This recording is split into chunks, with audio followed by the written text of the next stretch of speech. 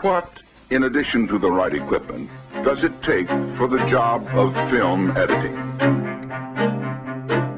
Welcome to The Cutting Room, the official podcast of AOTG.com, and I'm your host, Gordon Burkell. In this episode, we have Kate Sanford and Tim Streeto. They're going to be talking to us about editing Marvelous Mrs. Maisel. Now, we're going to talk about comedy timing, as well as some of the ins and outs of the new season. So be sure to be caught up on Marvelous Mrs. Maisel before we get started. With all that said, here's my interview with Kate and Tim. I guess to start off, let's talk about how you guys got involved with Marvelous Mrs. Maisel.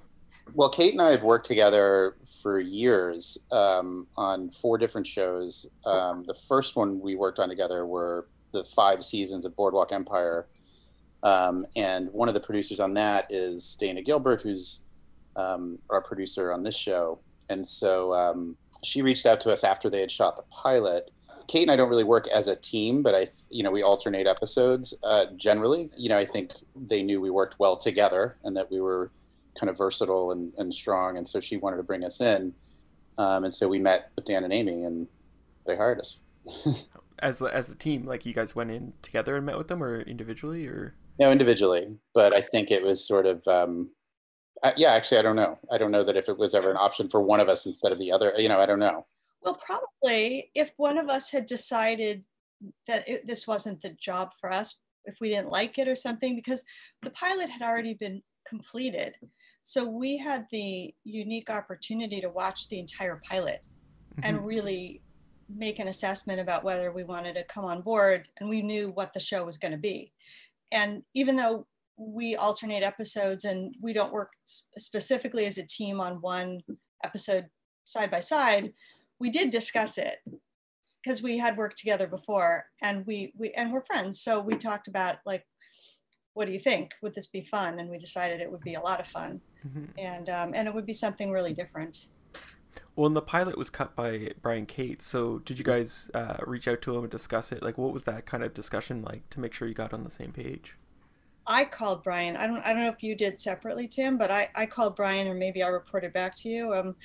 I'm not sure, but I feel like I did talk to him, but I don't remember. Just over the course of our film editor community in New York, I think I did talk to him at one point about it. But yeah. I mean, one question I had was, how is the collaboration?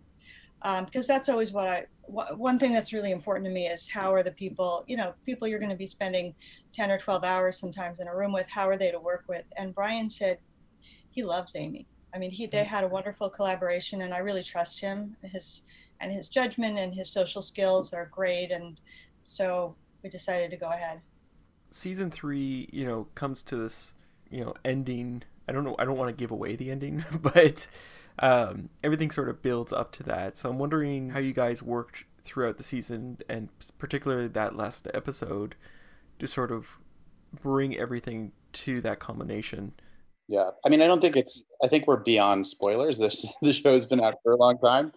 I mean, I think the arc of the season is the tour with Shy Baldwin, and the opportunities that gives Midge to perform in front of much bigger crowds, so much more exposure than she'd had before, along with the sort of fun and exotic, travel that she is kind of unwittingly exposed to, the danger of knowing a celebrity intimately and knowing one of their secrets that they don't want to get out. And I think that the audience is equally surprised, as she is in that last scene. And so to have a closeted gay celebrity was not a surprise for the audience necessarily at this time. But I think that she would, be cut loose based on something that she saw as innocent, was what we were trying to build towards with the last scene.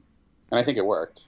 Well, and one of the things I've noticed in season 3, I don't know, I'd have to rewatch season 1 and 2. It felt like there was more camera movements. So instead of, cutting in for the close-up, the camera would push in for the close-up. Was that the case? And how did you work with this change?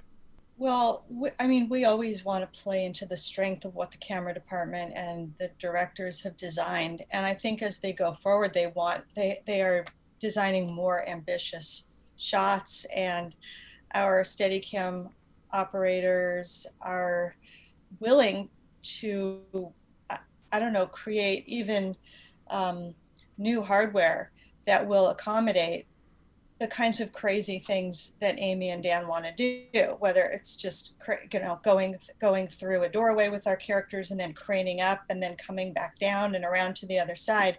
They found a way to do this with a combination of, handheld Steadicam kind of rigs that attach to magnets back onto the crane. We love to cut that stuff, and we'll try to stay in those shots as long as possible unless there's a problem.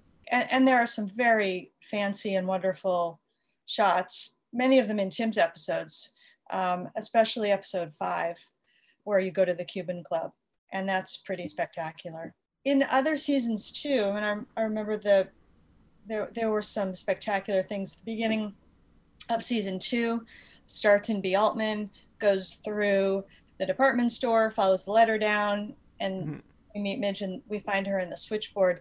So that wasn't technically all one shot, but it was created through stitching together various shots and visual effects to create the idea of one shot. So they continue to try to push the boundaries of literally what's possible. Yeah. I mean, I think in a lot of cases with those oneers, they're often set to music. The music is determined sort of beforehand. And I think that they can feel when they're shooting it, if there's a place where there's a lag. In episode 5, as Kate was saying, when they come into the Fontainebleau Hotel, at the beginning, there was a moment where the camera, it was on a Steadicam, it went onto a crane, then came off the crane back into a steady, and then across the lobby. And when it got to the end, it was passed over the sort of counter where they were checking in, and it slowed down there in a way that they all, the camera, Amy, everybody was just like, let's figure out a different way into this scene at the desk. And so they then, in the moment, kind of came and had this shot of Midge walking up, and then Susie slides into frame. And it was really funny. And, they came up with another shot to sort of add into it. You don't really feel that there's something lacking in the oneer. It's just like, that's how it kind of naturally came together. So there was also an opportunity to cut in that shot, which we used when she crosses over the threshold from outside to inside. We changed takes there too, and they had done some pickups for that because it was easier than trying to get like this perfect master. So there's some manipulation there, but the sort of glory of these oneers is very musical. It tends to revolve a lot on the music that they want to do, and this energy of the characters walking through an interesting space. I mean, that's sort of what motivates them. These poor camera ops who have to jump over the table and go under the car. They're working so hard. And also this season we had a lot more music, obviously. We had a lot of live music. We're on tour with Shy. So that generated, the original songs, original songs. And, we're in live musical numbers a lot. And so we want to use camera movement, cranes, dollies as much as possible to try to make those sequences feel as kinetic as we possibly can. And Amy especially is very specific about what shot she wants to be in when a certain part of the music is playing, when Shy is singing. And we should also point out that episode 1 was edited this year by Andy Monsheen. So we had Andy join us this season for episode 1. That was such a big episode. While he was cutting that, filming continued, and we jumped on. We were on episodes 2 and 3 and 4, and Andy was still working on 1. You mentioned the music. I was fascinated that there's a lot of moments where there's like a whole music scene of 5-minute song, and the show's about Midge and her journey. So how do you make sure you have these big spectacle numbers, but you still keep the focus on her and not on Shy, who these numbers are coming from? Those two things go together. I think Shy needs to seem like a believable superstar, right? That he, that one of the things that's difficult, I think, in any kind of medium is creating a fictional star. There's something about real life performers and musicians who they just have this sort of otherworldly quality, and not just the quality of their voice, their charisma, everything. We needed to see, not just through the crazy audience reactions when he came on stage, but he himself had to be that way. So I think part of that was playing to hear a song like, this is a hit. This is his hit song. this is one less angel. Everybody knows the words, like, and that needs to, you need to, and for to believe that he is a star, we need to see him perform and not just get out of there every time. He was opening for like the Rolling Stones and they play, you heard the first 3 bars of Satisfaction and then we cut out of it, that everyone knows who they are. Yeah. So here we're creating a fictional world where this guy is a superstar and has his own songs that no one's ever heard before. So like that's part of it is to give the audience these songs to show the characters in the film enjoying them. Like Rose is drunk and she knows all the, it's all of those scenes I think feed into this, the excitement of her touring with this guy and just what a big deal it is for her. So I think that's the big part of it. What would you say is the challenge that you faced this season in the editing room? While I think about that, I was just going to add to what Tim said, which is that, that in terms of editing, I'm, in terms of making sure that it's a show about Midge, I don't think we're ever in danger of losing her. Even if we take 2 or 3 or 4 minutes away from her story, and she's not even in the audience necessarily. There are a couple of instances where she's not even watching Shy sing anymore. But the commitment to show a full performance, either Shy or sometimes even Lenny Bruce, the full commitment that Amy has to making sure that we believe that those are full characters in their own right and not just seen through Midge's perspective, I think that's an important thing too. And by giving it enough screen time, we communicate that to the audience. And then, of course, we're always going to come back to Midge. So now I have to answer the other question. What is the greatest editing challenge? I think the stand-up scenes are still the most challenging. They're always shot with 3 cameras, several different distances away from the stage. And there's just so much material to go through. I just want to make sure we're always thorough and we're always exploring everything. And like in every scene, the continuity has to be perfect. It just takes a lot of time to go through all that. And then more musical numbers this year as well means more footage and more time sifting through more options. And on a TV schedule, we have a bit of a luxurious TV schedule, but we're still on a TV schedule, not a feature schedule. So we do have to put it together quickly. And while we're doing dailies for one episode, we're also doing notes for the previous episode. So we're juggling sometimes 3 or 4 episodes in various stages of completion at the same time. For something like that, with like doing the live stand-up, like I think about the Apollo scene, and the Apollo is pretty well known for the relationship the audience has with the performers and letting them know. In a situation like this, because there is, in that scene, there is back and forth, right? Where she's, whose is this, pulling out the food and sort of them making jokes and stuff back at her. How did you approach that? So it felt like it was, I guess, tense too, because we don't know if they're going to like her when she first walks on. But how did you cut that relationship? One of the challenges of the show is that we need to show Midge performing well and struggling, right? I mean, I remember a few episodes into season 1, like 3 episodes in, after she'd done a couple of stand-up bits, I said to Kate, like, we were talking in the office, and I'm like, she's got a bomb. Like, one of these days, she has to just really go in the toilet on one of these things, because stand-up is hard. It's really, really hard. And literally the next episode script that came out was that episode where she just totally tanks at the Gaslight.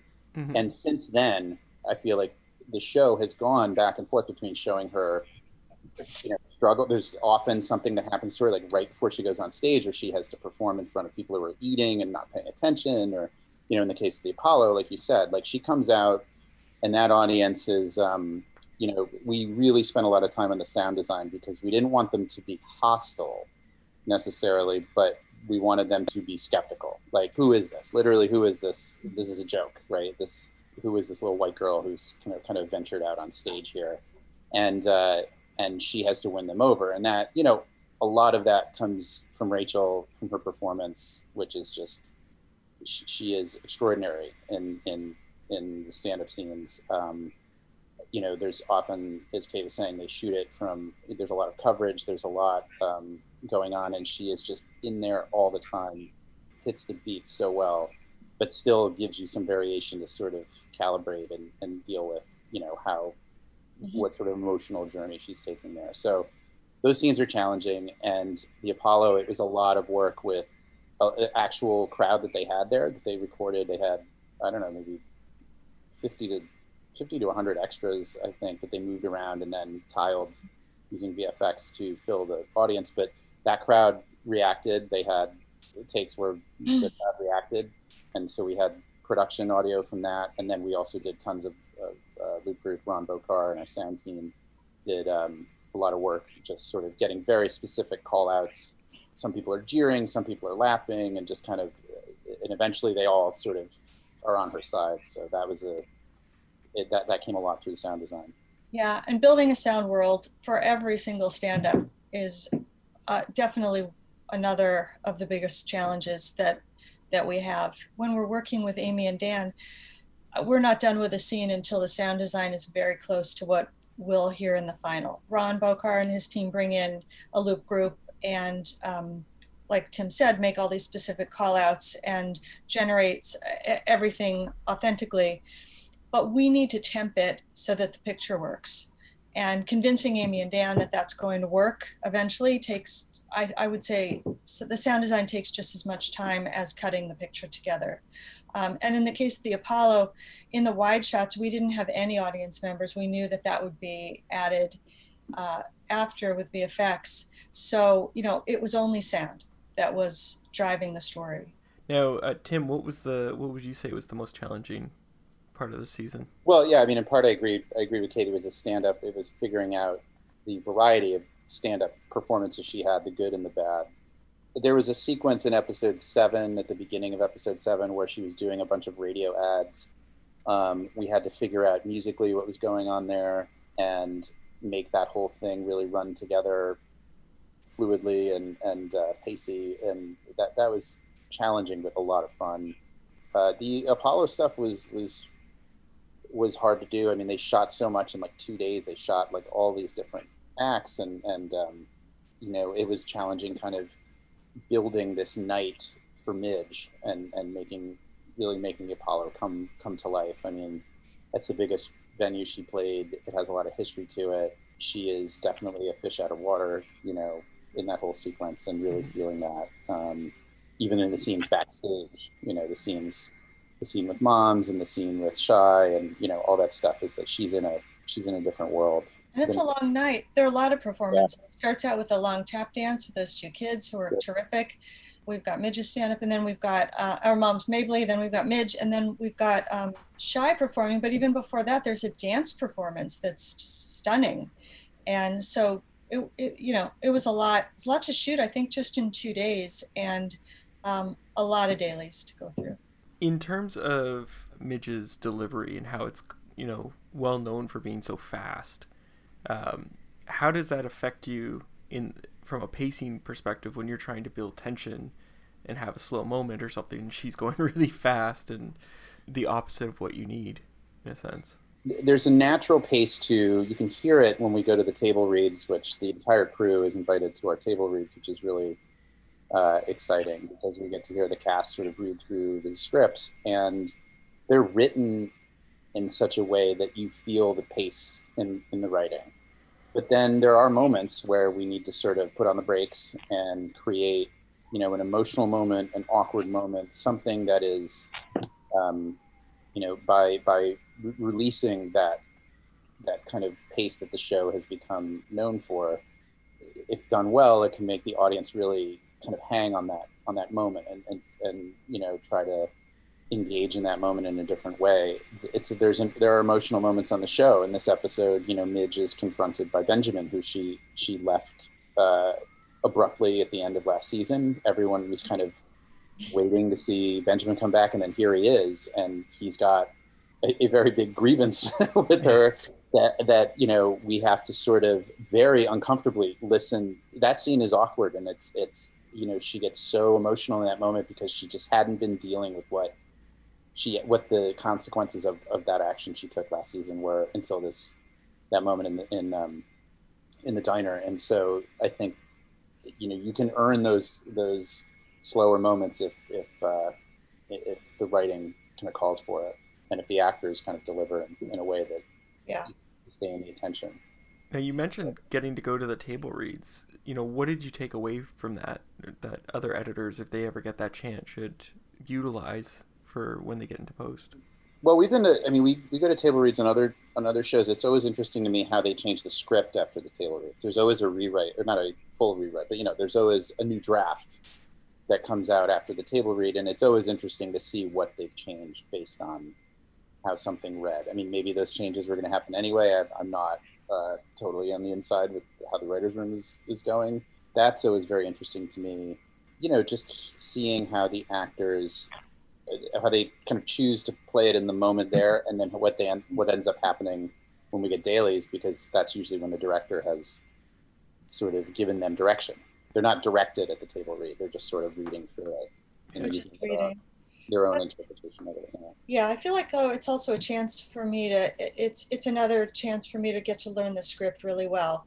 The best way to learn the script, and I can see, for a long scene, and there are a lot of long scenes in Mrs. Maisel, especially in episode 8, the finale, that I can see how many beats there are and how many emotional beats, and I'm trying almost to kind of gauge a rhythm in my head of, okay, fast joke, and then slow down for that. So the second half, really needs to play a lot differently, and I'll just sort of get in advance on that, so that when I'm watching dailies, I'll have a little bit more information of what I'm looking for or what I'm expecting.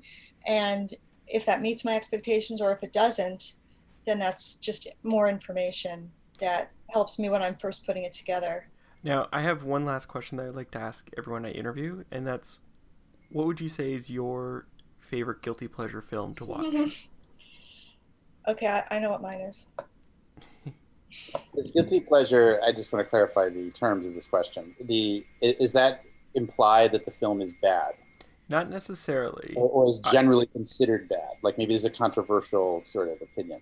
No, I always say to people that think of it as it's Sunday afternoon and you're just flipping through the channels and it's on, and it's a movie you would never normally watch, but you're like, whatever. And you keep watching it. Well, I was going to say what my answer was. May not fit into exactly that pattern, but it's Groundhog Day. Oh, that's a good one.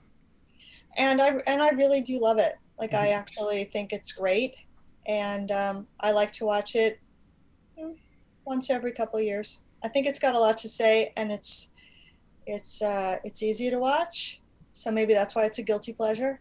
Yeah. But I stand by it. That's a tricky one for me. I mean, I suppose it would probably either be Buckaroo Banzai or Big Trouble in Little China, which are movies, that I just loved so much when I was about 13, that there's so much nostalgia like baked into those. Like, they're not my favorite movies, but they just are. I have such an emotional, like, I just ran that VHS tape like over and over until it was worn out. There are definitely films that I will never turn off, but if I saw those, I'd be very excited. First of all, they were on TV. That would be insane. They're never even though they're both kind of cult films, but those are probably my guilty pleasures. Yeah. Well, thank you guys for letting me interview. Sure. Thank you. So that was my interview with Kate and Tim. I'd like to thank Kate and Tim for allowing me to interview them. I'd also like to thank the team over at Marvelous Mrs. Maisel for getting in touch. This episode was edited by Evan Winch. I'm your host, Gordon Burkell. Thanks for listening.